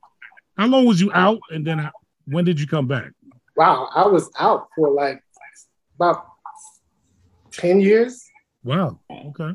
Yeah, I was just getting into other businesses and stuff, and then I came back. You know, I went through him through Brunswick Records, and they were independent. You know, they were like a catalog company. Okay. Okay. I have a question. Yeah, go ahead. I noticed that it was consistent that most of the people here were talking about how they left music business for a little while, and I too was I was signed to a label, Sony Records Relativity, and there was a whole situation, but I was at F group, and then after that was over and done, I kind of found myself falling back from it as well. Would you say, and this question is for all of you actually, would you say that the record business or the business of music is the hardest part of that journey because as a creative, all you know is that you really want to create or sing or do comedy or, you know, be in this business somehow. And I noticed that everybody had to kind of take a break and kind of revamp themselves. And so I was just wondering, would you do it again? Would you do it again? I would probably do it again, but they probably wouldn't let me do it again, because that's the whole thing with, you know, when you're dealing with the major labels. The whole thing is that you don't know, so you don't know what you're getting into, and that's where they have the advantage, you know. So, and that's why I'm wondering, major versus independent in that aspect. I know you're saying that is 100% of nothing, but growing something from nothing, I feel like, and owning whatever it is, all of the hard work that you put in, hard work, blood, sweat, and tears, I feel like is a better, or not necessarily better, but a newer way to go. I'm not sure if I see what you're saying. Yeah. And no, I normally don't have this conversation with new artists because I don't want to dampen your vision, because if you feel that, then you should go at it. You should go at it as hard as you can. But it's a different story out there. You know, I would want to explain it to you, but I don't think I should explain it to you, because I don't want to kill your energy and your desire to get the things you want to get. You know, you kind of get what I'm saying? I get you. I understand. Yeah. Because the record business is what it is. It's a business. It's not about music. Wow. You know, it's business. Wow. And the music is only like 10%. Wow. That's deep. That's deep. You know, let me just say this. You know, my opinion on I'm not an artist, so to speak, but I do understand the creative side of it all. I love music. I've loved music all my life. And there was a time when I thought about, I actually was in a group when I was younger. So and my older brother is in the music business, how we got involved in this stuff from the beginning. So I do understand the passion and the love for the music. But I think being on the side that I sit on, it's hard. It's hard. And I think it disheartens people when the reality of the business actually hits you in the face. Because what I hate to see is people have aspirations to want to sing, and they do it for the love, and then they get hit with the business side of it, and it just kind of sours you out a little bit. You know, not that you can't make it, you know, and like Lilo saying, I would never tell somebody don't do it, but you have to be careful. And the other thing about it is that you gotta have some money. You gotta have some money. I mean, let's keep it. You gotta have some true money. Yeah, you gotta. Listen. let me tell you something. Being on the side that I sit on, we try to promote records. Now, we got a hell of a team. I've got vets. My brother, myself, both of my brothers, myself, Ray. We've got a team, and we got tentacles out there. But the fact is, just a single alone, and you talked about black radio here in the United States. And I'm gonna pull your coat on something right here, right? Mm-hmm. All these charts that you see people on, well, I made this chart, and that's great. That's recognition. But when you're talking about terrestrial radio in the United States, you're talking a whole different animal here. Yeah. You're talking about where's the bag? That's all they want to know. Where is the bag? And you better have 100 to 200K in that bag to get those singles played. This thing is about money. Always been about money. Yeah, but that was the thing. Back in the day, if you knew that if you were top 50 in Billboard, you was at least played in every market, maybe at a light rotation or whatever. But you had to grow that from that point. And that was all about favors and dollars. That's right. You know how many talented people are out here that can sing? Yeah. I mean, really, really sing. And then look at some of the people that are known and rich. A lot of them are not as talented as a lot of y'all that are out here. Mm-hmm. Exactly. I mean, think about it. It's about who you know and how much you've got to but then spend. Even if you look at that, I mean, a lot of them aren't as rich and as you think they are.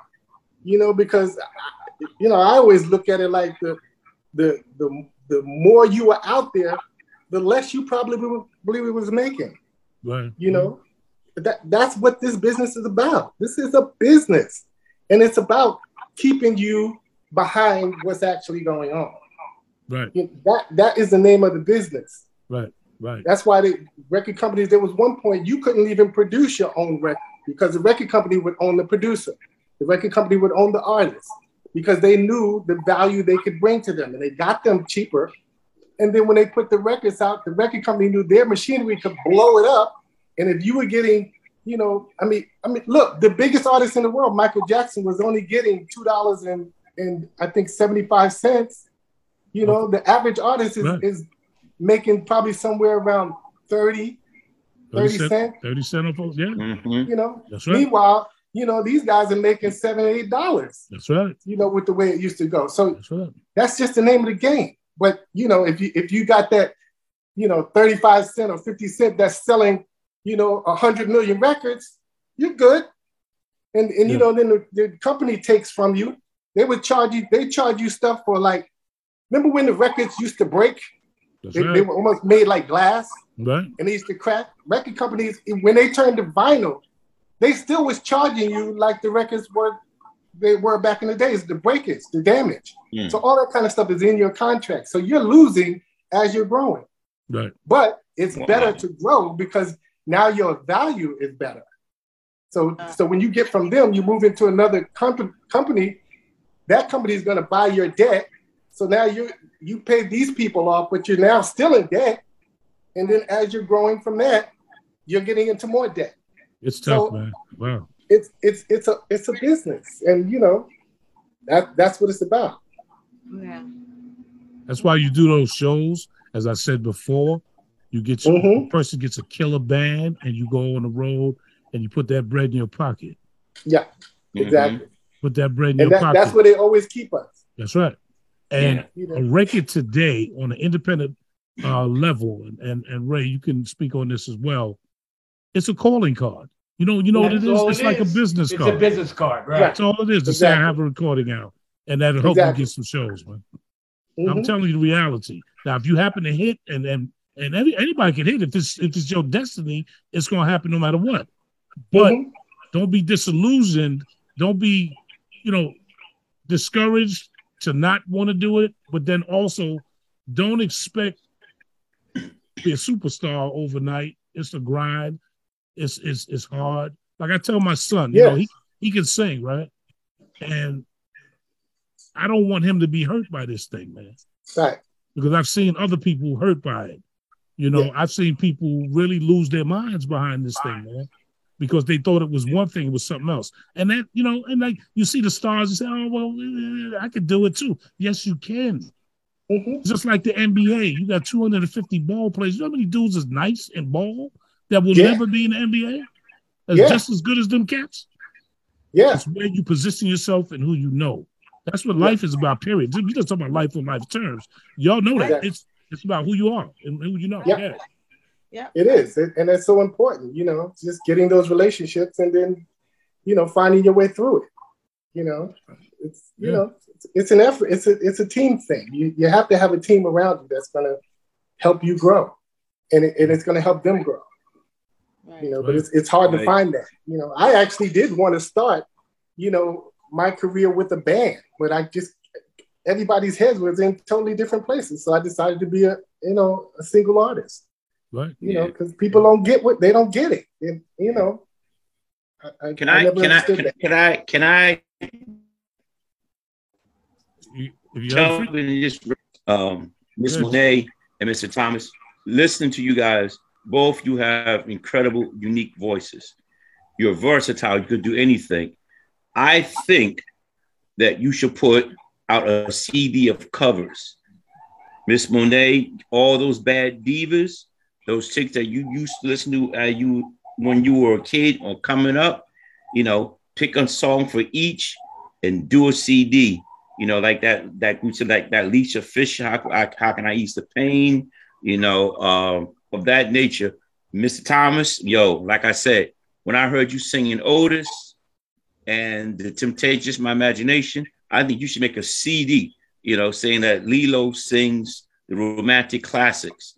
Put on the tux, the tie, champagne glass in front of the fireplace. And I'm telling you, because people like to remember. Ain't nobody out here doing that. Eddie's gone. Otis is gone. Everybody's gone. Yeah. David Ruffin is gone. All these people. Luther is gone.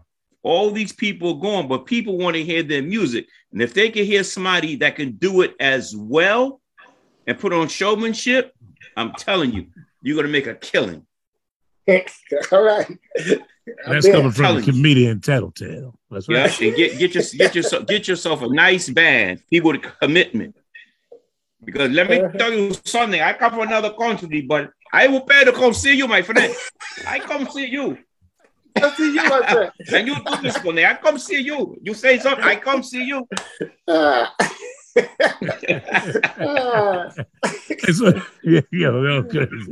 listen, don't think that you always gotta do your songs, because even Melissa Morgan, she had those covers that were, that put her on the map.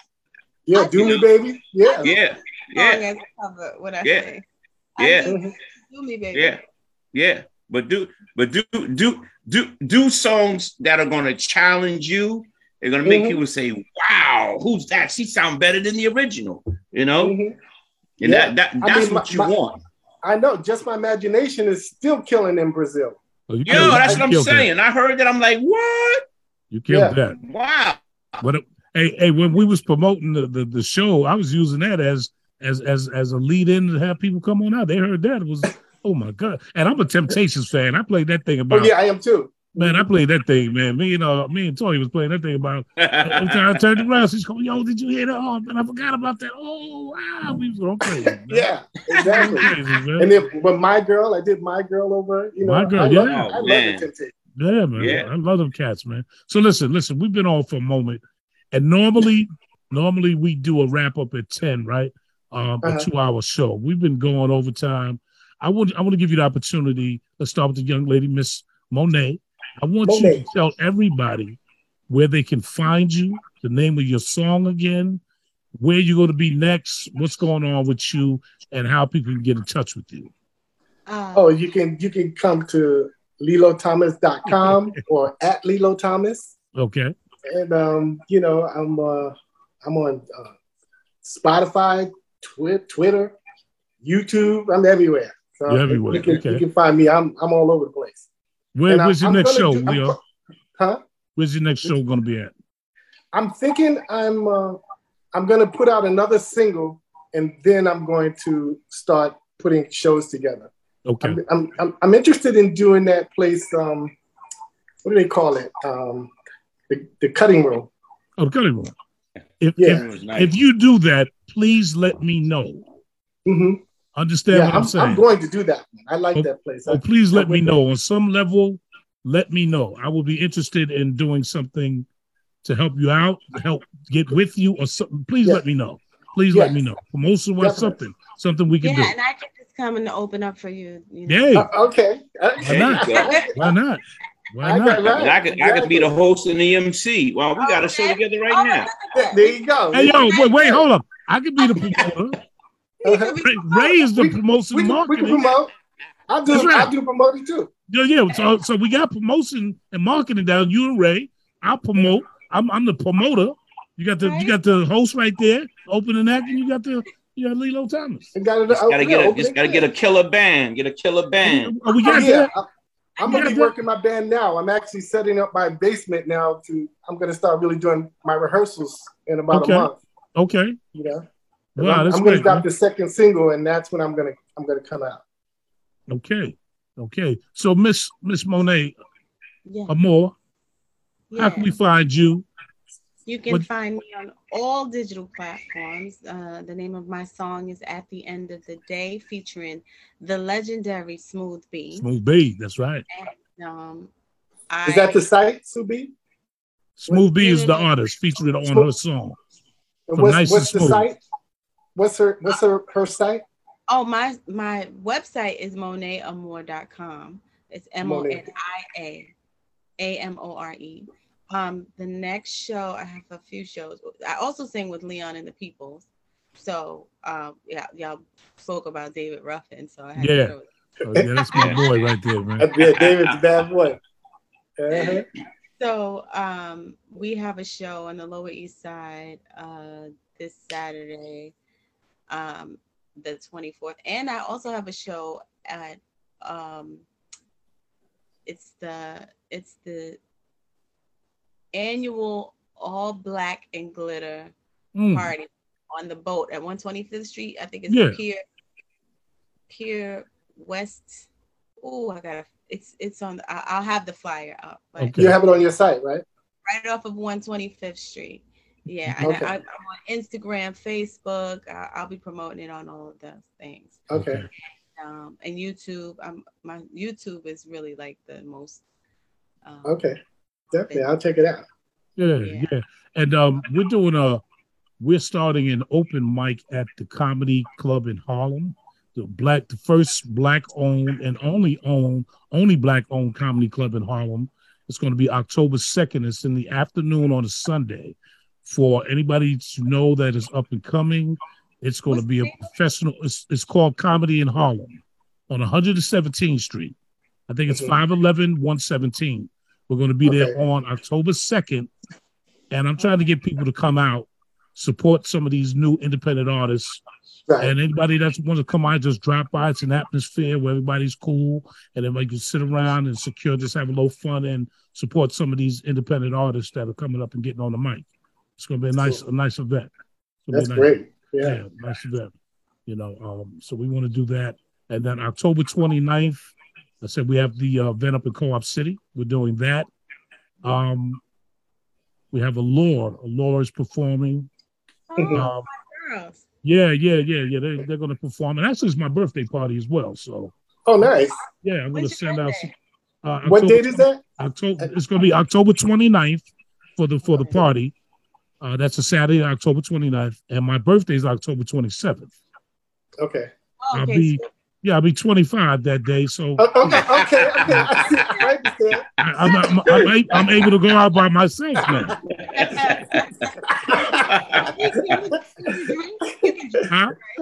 Can you drink? Right. 25? I gotta ask my mommy first. Oh, yo, damn. He went there. I still live at home with my mommy. You know what I'm saying? You're October, baby. That's Scorpio. Yeah.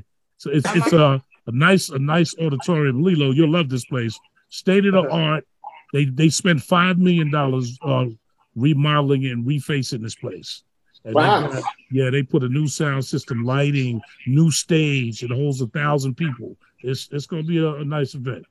If you're not doing anything, please come by and just say hello. Come on in and hang out. And if you're not doing anything, and I'll remind you guys too. You know. Yes, give me a thing. I'll put a flyer up. On my site. Absolutely, man.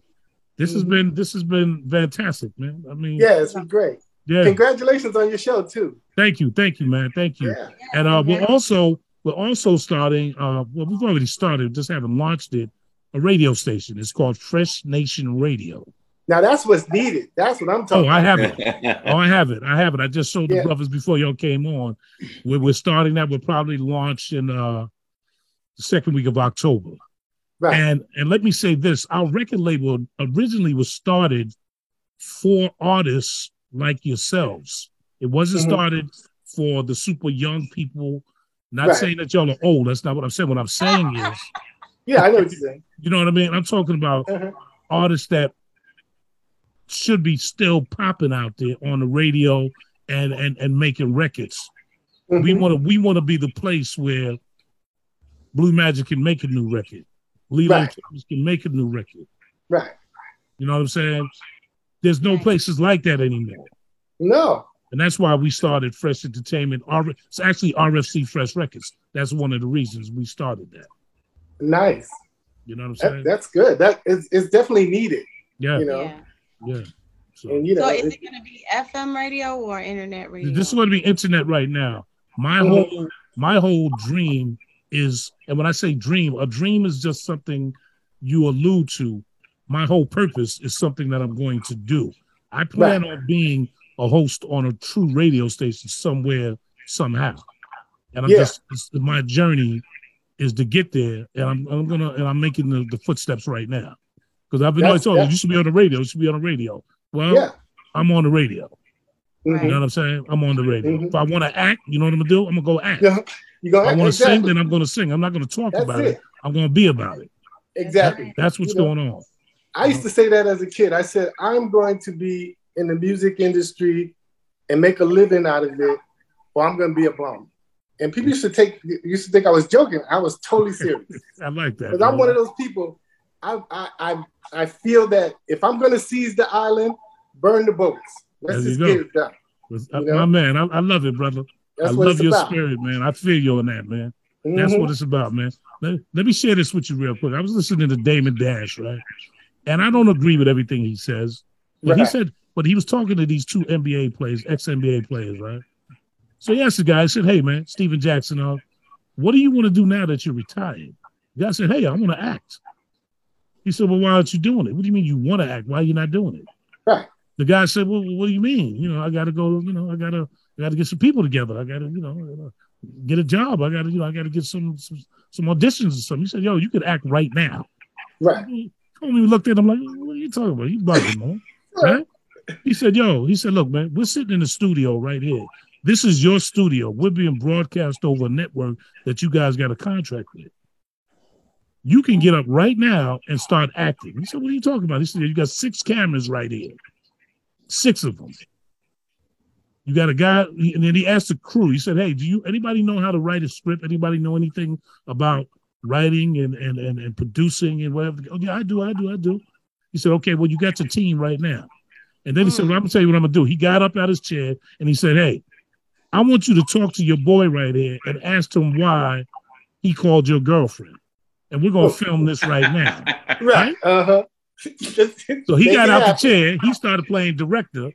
And my man turned to his boy and said, yo, man, why'd you call him, man? You know, that's my girl, man. And they got serious. Right, exactly. And he said, cut. You're an actor. That's it. That's how easy it is. Yeah. You just got to figure it out, and make it work. Make it work. Don't wait for nobody. Exactly. Right. That's what got me into doing my own shows, because you get the promotion companies and stuff. They want you to have a #1 record, and then they want to put you out there. It's like, well, if I get a #1 record, I can get a monkey to pick up the phone and say, "Oh yeah, he'll be there." Right. I need you when I'm in the trenches with me. I need you when I'm coming up, when I'm doing what I got to do. Right. And that's why I've said this is comical. That's why I took on doing my own stuff. I applaud you on that, man. Mm-hmm. And a lot of artists don't do that. That's the other thing. Yeah. You can't depend on nobody. Yeah. No. What's funny is that I started doing my own stuff because of being in the business and waiting for somebody to pick me, choose me. Even after the record deal was done, I still continue to do work with different artists and write different things. And I was just kind of like, no, and I got told different things, because I'm dark skinned, I'll never be a lead singer, or really. Then being in the industry, please, we could talk all day about those things. You know what I mean? Oh yeah. And people. I've had people at my label say a song it's not Lilo enough. Oh no, we don't like that song. It's not Lilo enough. Lilo better than you, right? Exactly, right. So it's like I ain't paid them any mind. Right. Yeah, so I just said, what I'm gonna do it myself. I write my songs, record my songs, I do my videos. I'm an actress. I've been acting since very young, and so I just keep doing all of these things on my own because I tell everybody the same thing. You can do whatever you want to do. Don't let anybody tell you that you can't. Right. Exactly. You have to. She has some nice videos out too. She got some nice videos out. Take a look at her page. Yeah. Yeah, I'm gonna check it out. Yeah. So, ladies and gentlemen, we have to conclude this right here on the Let's Boogie 101 show right here on WPVT 101.5, The Fever. And we've had our guest, Miss Monia Amore. We thank you. And Mr. LILLO Thomas, R&B legend, man. We thank you, brother, so much, man.